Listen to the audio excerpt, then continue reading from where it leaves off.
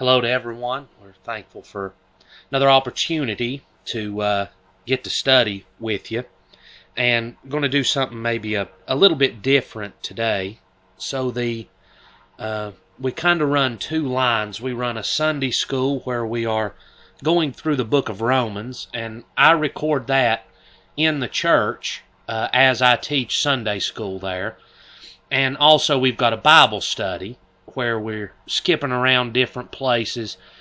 Currently we're in the 3rd chapter of the Gospel of John, going through that chapter. But what I would like to do today maybe, and maybe we'll do this every 8 or 9 weeks or so, is to get an episode of review for the Sunday school. I said last time we taught that it's very difficult for me to dig through it verse by verse as we have been, as well as get the whole picture as we move through the book. And I feel that both are very important. Certainly I don't want to dig any less than what we are as we teach verse by verse. But I thought maybe for the podcast we could record a review every 8, 9, 10 weeks, somewhere in there, and just kind of get the big picture of what we've covered thus far in Romans. So we're up to chapter 2, and we got down through, I don't know how closely we've covered, verse 6, verse 7, verse 8, right in that area of chapter 2. So we'll just review, and it probably won't be a very long episode, but just to review from the beginning of chapter 1 up to where we are, and get an idea of the general picture that the Holy Ghost is trying to reveal to us through this scripture in Romans. Really, Romans is a wonderful book. One of my favorite books of the Bible, really, as far as the picture of the redemption of God and the plan of God in Christ Jesus. We're certainly thankful to be studying it as we are, and we hope it's been a help to you. But he opens the book, as all of Paul's epistles do, some more, some less, but remembering that these were epistles, and that just means a letter that the apostles wrote as these men. There were 12 apostles, if you include Paul in that number, as these men were establishing the church. Now, there hadn't been a church. You know, when I got saved at a church that had been in the area for nearly 100 years. There were people that had been saved for many years. There were people that had been saved for a few years. There were men that God had prepared to teach and that had studied and listened to preaching for years and years. They were well trained in the labor to teach me and help me to grow and understand the doctrines of Christ. There was a pastor there that God had called and placed to preach the word to me, and that helps us to grow. That process is there for somebody to come in that doesn't know anything about the Lord, be able to learn what God says, learn the Word of God, God to draw them and save them, put them under the wing of the church and allow them to learn and grow and be established, and one day be a teacher or a preacher of the gospel, be able to go out into the world and be a witness for Him. But in this day now, the church is just being started. There's not anyone in the church that's been saved for 20 or 30 years, that's spent a lot of time under the gospel and under teaching of the gospel. This was a relatively new thing. And God knew that. God knew that before the foundation of the world. And He provided 12 apostles, giving them the power of the Holy Spirit like really no one else had had, and a wisdom that other people did not have. And He allowed them to establish the churches and care for them, help them to grow, establish men to preach, establish men to teach. And, you know, Paul was a man, and he couldn't be at all of these churches at one time. So when he desired to, he would write a letter to the churches, to the people of God at these locations. And we know, and thankfully so, God preserved these letters. No doubt, when the church at Rome received this letter, it was very precious to them. They made copies of it. They put it up. Maybe they shared it with other churches, however that may be. But God saw fit for copies of these letters to be preserved and not just benefit one local body in Rome this day, 60 A.D., but that it would benefit us as well. So Paul begins the letter with a salutation, proclaiming who he is, Paul, the writer, and his commission from God to do this work. Now, it's important that we always recognize the commission of men.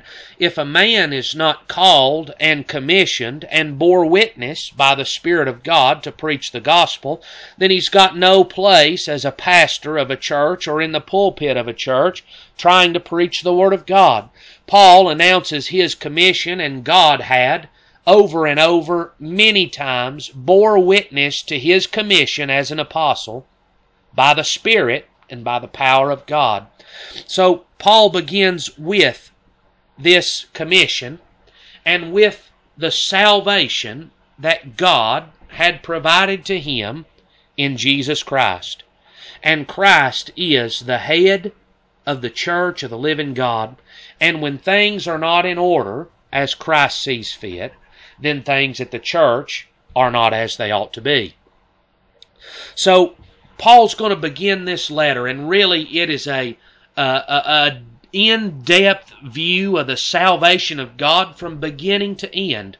And he's going to start after his introduction, after he proclaims his love and desire to be with the church, to establish them, to preach the gospel among them. He's going to begin by looking at sin. And you know, sin, that's where this plan of salvation began, in the Garden of Eden.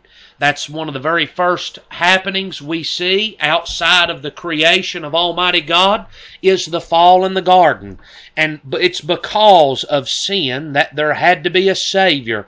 Because of sin, there had to be a sacrifice. Because of sin, God had to provide His Son Jesus that we could be redeemed. But you know, first, God's got to put us where we are. We've got to realize where we are. And I don't say that God has to do that. We are what we are. We are sinners by birth. But God has to bring that to our attention and convince us of that by the Word and by the Spirit. So for salvation, that's where God starts in the book of Romans, is with sin. And this section where he's dealing with and revealing sin, it runs from chapter 1, verse 16, really all the way to chapter 3, verse number 20. So quite a long section of the book dealing with sin and the guilt of mankind. But what's got to happen is all of the world must realize their guilt of sin. From the pagan Gentile that knows nothing of the law and nothing of God, to the religious Jew that's sitting in the synagogue day after day learning His Word. Now that's the way it was in this day. But in today's world, you could say from the pagans and followers of other religions and people in the world that are unbelievers, to the people sitting inside of the church under preaching and teaching, all of the world must realize their sin that they might come to Christ. So the realization of sin begins with the gospel, which is God's revelation to man of the truth today. Paul says in the book of Hebrews chapter 1 that God at sundry times and divers manners spoke in the old times, in the Old Testaments, to the prophets. He spoke with visions. He spoke audibly to Moses. He spoke in all of these matters, and the prophets carried that word to the people of Israel. And the way that the nation of Israel knew what God was saying was through the spoken word of a prophet who had that revealed to him. Well, today, God's not dealing like that with a nation. with a people, with a church. Today, God's speaking through His Son and through His Word. And by the very Word of God we have, those are one and the same. Jesus Christ is the Word that was made flesh, that dwelled among us, that was crucified, and that resurrected and ascended back to God. Jesus is the Word of God. And so God speaks to man through His Word today. We're not having to go and dream something up. We're not having to go up to the top of Mount Sinai and receive a vision. We have God's full revelation from beginning to end in His Word that's opened up and revealed to us by the Holy Spirit of God. God is revealing His plan through the preaching of the gospel to a lost and a dying man. Man's got an opportunity today that through the thousands of years of Old Testament they did not have a revelation like you and I have a revelation today. So this gospel is revealing. And what it's revealing is God, God's righteousness, God's holiness, God's pureness. It's also revealing the judgment of God towards sin and upon those guilty of sin. The gospel reveals, and we've not got that far through the book of Romans yet, but it's revealing man and man's sin and man's guilt and the danger of the judgment of God against man. It's revealing Christ, His righteousness, His perfect sacrifice, His resurrection, and man's redemption that can be found in Christ Jesus. All of that's made bare, revealed. The cover is taken off of all of those things to man, so that man can know today that he's guilty, but that God, through Jesus, has made a way for man to be forgiven. And we could go on speaking about the gospel and all that the gospel does and the commission that God's provided for the preaching of the Word of God in our day and hour today. But know this is the way God began with John the Baptist. The law and the prophets were until John, but since John the Baptist, the kingdom of God is preached, and men are pressed into it. So, from John the Baptist, the forerunner of Jesus Christ, all the way till today, and by what I can see in the Word of God, all the way till the end, we live in the grace age, under the gospel, and all those that are going to come to Christ for redemption are going to come to Him through the gospel, the means that God provided to come. So God's revealing all of this to the gospel. But what about a Gentile world? Now we've got a Gentile world today, just as they did in Paul's day, and know this. It's not a new thing that the Gentile world, that the pagan world, that the unbelieving world would be sinful. The unbelieving world has been sinful from the day that Cain went out from the presence of the Lord and they began to build cities. And as you look at Cain's lineage from the time he went out onward, it's down away from God and down into sin. So the pagan world has been wicked from the very beginning. It was no different in Paul's day. It's no different in our day. We've not reached a day of darkness that man cannot be reached or be saved. Paul's going to deal with that on down in this book. But the grace of God is still sufficient, and the gospel is still sufficient. But you know, here's Paul preaching in Corinth. Here's Paul preaching in Ephesus. Here's Paul preaching at Greece. Here's Paul preaching even in Rome. The gospel of the Lord Jesus Christ, and yet man's still in sin. Now here we are today, 2,000 years, plus or minus, from the time of Jesus, that the gospel has been preached, and you know, in some eras and in some locations, more than in other eras and in other locations. But yet our world is still wicked and running after sin. So Paul deals with that in the last half of chapter 1, the Gentile world that's had God revealed through the gospel, yet they don't believe, and they've rejected, and they reject knowledge, and their desire is that any knowledge of God, and with that is knowledge of sin, would be taken away, and that everything would be okayed by everybody. Even if you don't like it and you're not going to partake in it, our world would like for you to pat somebody else on the back and tell them that they're all right, even though they take part in it.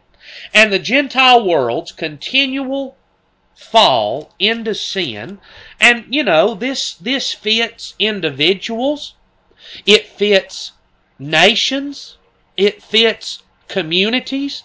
And you want to know the explanation? I mean, I've heard many times, and I'm sure anybody that's willing to listen to this podcast, I'm sure you've heard it or thought it, that 30 years ago, 50 years ago, 100 years ago, it would have never been believed that our country would be like it is today. That today we've got flags flying at all of our embassies, all manner of ungodliness supported and upheld and glorified by our country and by its leaders. And that 100 years ago, people would never have believed the depths that we've fallen. How could it be that we've come this far? Well, right here's the answer. Man's wicked, and man naturally degrades over time. Nations naturally degrade over time. They go away from truth. They go away from honesty. They go away from uprightness, whether you're talking about God or talking about worldly honesty and worldly uprightness. They go away from those things and they fall deeper into corruption, into lies, into robbery, into deceit, into evil, into sin, and into rebellion, and man is continually falling away from God. And he's going to go through a list of sins at the end of chapter 1, and this is how he concludes it. That these, knowing the judgment of God, and that they which commit such things are worthy of death. So they've got that knowledge revealed to them, that there's a judgment, that God's going to deal with sin, that sin's not going to slide by. But see, the problem is that they've chosen to disbelieve that fact. Because it's not convenient to them, we've chosen not to believe, and we don't think we're going to be accountable, and we don't believe we're going to be found guilty. So because of this, they not only do the same, but have pleasure in them that do them. So not only are they partakers in sin, but they're glorifying those that would partake in sin. And now, isn't that something? That's exactly the way it is in our world today, that man comes out as some great sinner, and our world pats them on the back, tells them they're brave, tells them they're super, tells them that they're great, because they're taking part in sin. But no, people live in that lifestyle. They're in danger of this judgment of God. But man doesn't care. No, we're going to glorify that sin. We're going to honor it. We're going to praise it. We're going to encourage others to take part in it. And we're going to go farther away from God. So that man is like a snowball rolling down a hill, continually heaping up sin, until the day of judgment. Man is encouraging man into sin. And it's something that man looks at people that would stand for the gospel and that would warn of the judgment. They would call this hate speech. They would say this is speech that is hateful and wicked towards other people. But the true hate speech, friends, is that deceives people and that encourages them down a road towards eternal judgment and destruction. So, Paul finishes with the Gentile world. And the nature of the church today, of religious people, of moral people, of self-righteous people, is as you begin to talk about the world, that they would say, amen. They would say, God's going to judge that. God's going to destroy that. God's going to bring, and you know, I even wish that He would bring judgment upon that quickly and bring a swift end to that. Now that's the nature of man. And the Holy Ghost knew this in Paul's day, very well knows it in our day as well. That's the nature of man. So what's God going to do? He's going to address that. And whosoever you are that judgest, this is how he starts chapter 2. So in 1, we've dealt with the Gentile world of sin. Now we're going to begin to look at the sin of the church. Now, is the church committing the same evil that the world is? In the eyes of man? No, we're better than the world. We don't take part in all of this open sin that they're taken up in. As a matter of fact, we stand up and say God's going to destroy that. But ignorantly, we're unaware of our sin. And if you'll notice, the most self-righteous and those that think the highest of their own self, they're the quickest ones to judge and cast down somebody else. And so here they are. They're judging. But now remember this. Our world has got a stigma on that word judge. And I realize that Jesus said, judge not, that you be not judged. I realize that. And this is what he's talking about here. But this judging that he's talking about, it's not taking the Word of God and looking at a lost world and realizing that people are going to be destroyed for the sin that they're committing. That if they do not repent, they're without hope. That's not what he's talking about. He just served half of a chapter in chapter 1 that was speaking of sin and the judgment that was to come. The gospel is revealing sin and the judgment that's to come. That's not what he's talking about. But what he's talking about here is here's a righteous, a moralistic, a church-going, a Bible-believing, and I say that with quotes, person that's looking on a Gentile world that's overcome with sin, and they're saying, God, would you destroy these people? God, would you put an end to this sin? And they're unaware that they're guilty their own self. They're calling for God to destroy sinners while they themselves are sinners. But here's the problem. This is what Paul ran into, I believe, by what we see covered in chapter 2 and 3. And it's what we see today as well. Is man does not believe he's a sinner like the Gentile world is. Because he is, in his eyes, somewhat more moral than the Gentile world. He's somehow better off than they are. But God's righteousness that's revealed by the gospel is perfect righteousness. And if the world's going to be destroyed because they're sinners, are not the religious and moral people going to be destroyed if they're sinners as well? They certainly are. And Paul's warning that of this. Be sure of this. We're sure that the judgment of God is according to truth. God's going to get it down to where it is. And all of those things that man's hidden in his heart, in his mind, those actions that no one else is aware of, God's going to judge those in truth. It's not going to be covered up. We're not going to be able to lie. We're not going to be able to hide our sin. God is going to judge according to truth. Is God going to judge the world? He is going to judge the world. Is God going to judge sin? He is going to judge sin. And people say, amen, God needs to judge sin. Well, know this, your sin's going to be judged as well.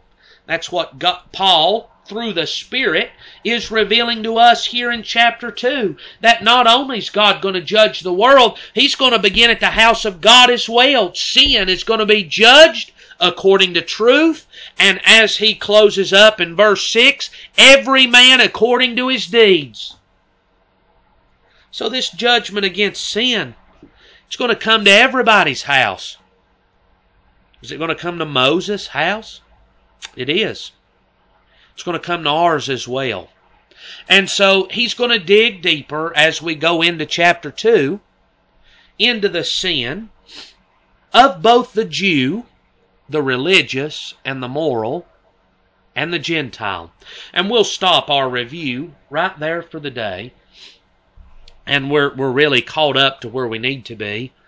But looking at the big picture is all of the world is lumped in sin. And all of the world needs the same salvation. So we hope the Lord's blessed you today. Hope you have wonderful services in the Lord. And we do ask that you'd pray for us.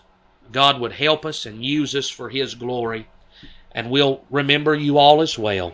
We love you.